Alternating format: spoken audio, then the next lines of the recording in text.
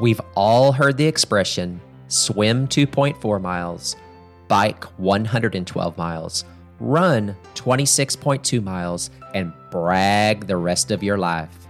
What you don't hear is that your friends, your family, and especially your coworkers grow tired of hearing about your early morning swim, how you skipped lunch to get a spin class in, how you crushed your brick workout, or how you've become a math whiz at calculating your macros.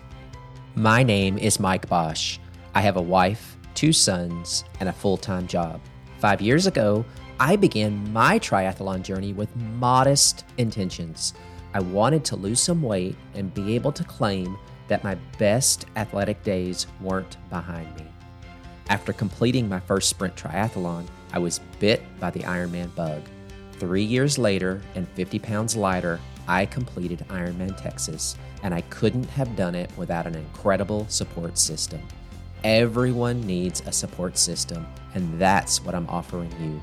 I will talk to men and women just like you and me, the age group athlete that is juggling family, friends, work, and all that life has to offer on their journey to accomplishing an incredible goal. This podcast will offer recommendations on training, nutrition, some tips and tricks, and even strategies for race day. Whether you're training for your first race, looking to set a personal best, or have completed a full distance race on every continent, we all want to cross the finish line and hear those words, "You are an Ironman." Wherever you are on your journey, this podcast is for you. So if you're ready, let's start this week's episode of the Everyday Ironman podcast. Hey guys, Mike Bosch here with another 2-week check-in. I did have a poison ivy outbreak to deal with since my last update, but I was able to power through and complete almost all of my scheduled workouts. I told my wife the other day that I have gotten really good with time management. Now, I have shared on this podcast before that I have a 1 hour and 15-minute commute to work, and with traffic, the commute home can be as long as an hour and 45 minutes. That leaves me going to bed at 9 p.m. and up at either 4 or 4:30 a.m. so I can get in my first workout of the day before work. I'm lucky that there is an LA Fitness 7 minutes from my office, so I can get in a swim workout at lunch. So for the last few weeks, I've been working out at least twice a day. Since I've previously broken down where I am on the bike discipline 2 weeks ago and where I was in the swim 2 weeks before that, I thought it would make sense to share how my run training is going and where I am in my current fitness level. But before I do that, a few housekeeping items. I have received my replacement Form swim goggles and would really like to thank their customer service team for getting them to me so fast. I'm not a naturally strong swimmer, and having easy to read real-time metrics such as heart rate, pace, and distance has been so helpful to me. And I have started receiving the Shimano Di2 parts that I ordered for my bike. I'm still missing a few of the E-tube wires and the B-junction, but I was able to connect the arrow shifter buttons and control the front and rear derailleurs last night. I'm not going to lie, I was maybe a little more relieved than I was excited when I was able to confirm they actually worked. I bought a few of the items used and from several different people, so you just never know. I hooked everything up on my workbench because I have a 45-mile trainer ride scheduled for Saturday, so I won't take anything apart until I'm confident that I have what I need to put it back together. Okay, so where am I in my run training? I have mentioned before that I modified a structured 16-week training plan to fit my schedule. During the week, my shorter runs are on Wednesdays and Fridays, with my long run scheduled for Sunday. Now, I may switch my Saturday and Sunday workouts if I need to, but for now, this is the plan. My short runs started at 4 miles and progress over time to a max of 7 miles. This week had my running at 4.5 miles on Wednesday and 5 miles on Friday. As I have gotten older and maybe smarter, I have started incorporating stretching and nutrition into even my short runs. I do about 10 minutes of stretching, make sure that I eat a banana and have taken in some fluids before I head out the door. A few weeks ago, after suffering my calf injury, this became a non-negotiable for me. I recently purchased a hydration belt and take small sips of a powder-based amino acid drink mix every mile when my Garmin shows me my current pace. I also will consume 1 Cliff Block square every other mile and 1 Goo gel at the halfway point of the run.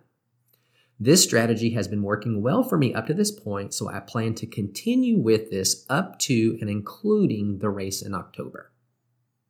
My run times have varied a little. I'm more focused on having a small variance between the individual miles on each run, keeping my heart rate in check, and continuing to work toward the elusive negative split. My Sunday long runs started at 6 miles and increase every week with a max of 14 miles before tapering back down. Last week, I ran 10 miles, and I'm scheduled to run 11 miles this weekend. I follow the same stretching plan, but bring a little more nutrition because of the increased distance. I add a Cliff Bar to my banana and fluid pre-run routine and bring a few more Cliff Blocks and an extra Goo gel. Salted caramel goo is my go-to right now. Again, my intake is very structured: sip of amino acid every mile, Cliff Block every other mile, and the Goo gels I will consume at the 1/3 and the 2/3 point of the run. That math can be tricky, but it's pretty close. My last few runs have me running at the following: 4 miles at an 8:02 pace, 9 miles at an 8:32 pace, 4.5 miles at an 8:27 pace, 4.5 miles at an 8:14 pace, 10 miles at an 8:49 pace, and because of the weather Wednesday, I ran on the treadmill for 4.5 miles at an 8:36 pace.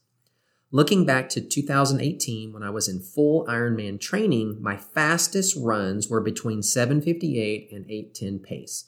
So I have some room to improve, but I'm feeling pretty good at where I am right now. I have a group of friends from work that are planning on running an organized event on September 11. My training plan has me running 14 miles that weekend anyway, so I'm planning on signing up for the half marathon. Having the run support for the training session will be awesome. My wife and I are taking our son back to college the weekend of the bike race I was planning to participate in at the end of this month, but I found an alternative option even closer to my house that may work out on September 18th. And the city of Waco has a swim-only event a few weeks before Ironman weekend, so that will be a great opportunity for me to get familiar with the swim entrance and exit. Lots of good stuff coming up in the next 2 months. I hope that your training is going well. I have a few triathletes and runners that I follow on Instagram and am so inspired by their commitment to improvement and love seeing their photos every day. Shout out to Running Times with Gaz, Iron Wheel Jill, Ironman Susie, Fat Man to Ironman, Mom Trying, Ron Dawson.try, and Ryan.triathlon. You guys are killing it. Next week, there will be another interview to enjoy. A few weeks back, I was joined by Troy Cowboy Clifton. He shared his story, gave some coaching tips, and even explained how he got his nickname. So be sure to check out Troy's episode next week. Thanks for listening to this week's episode. If you have any questions, advice that you would like to share, or would like to be a guest on the show and share your story, you can email everydayironmanpodcast@gmail.com. Also, don't forget to follow on Instagram at Everyday Ironman Podcast. Until next time, keep moving forward.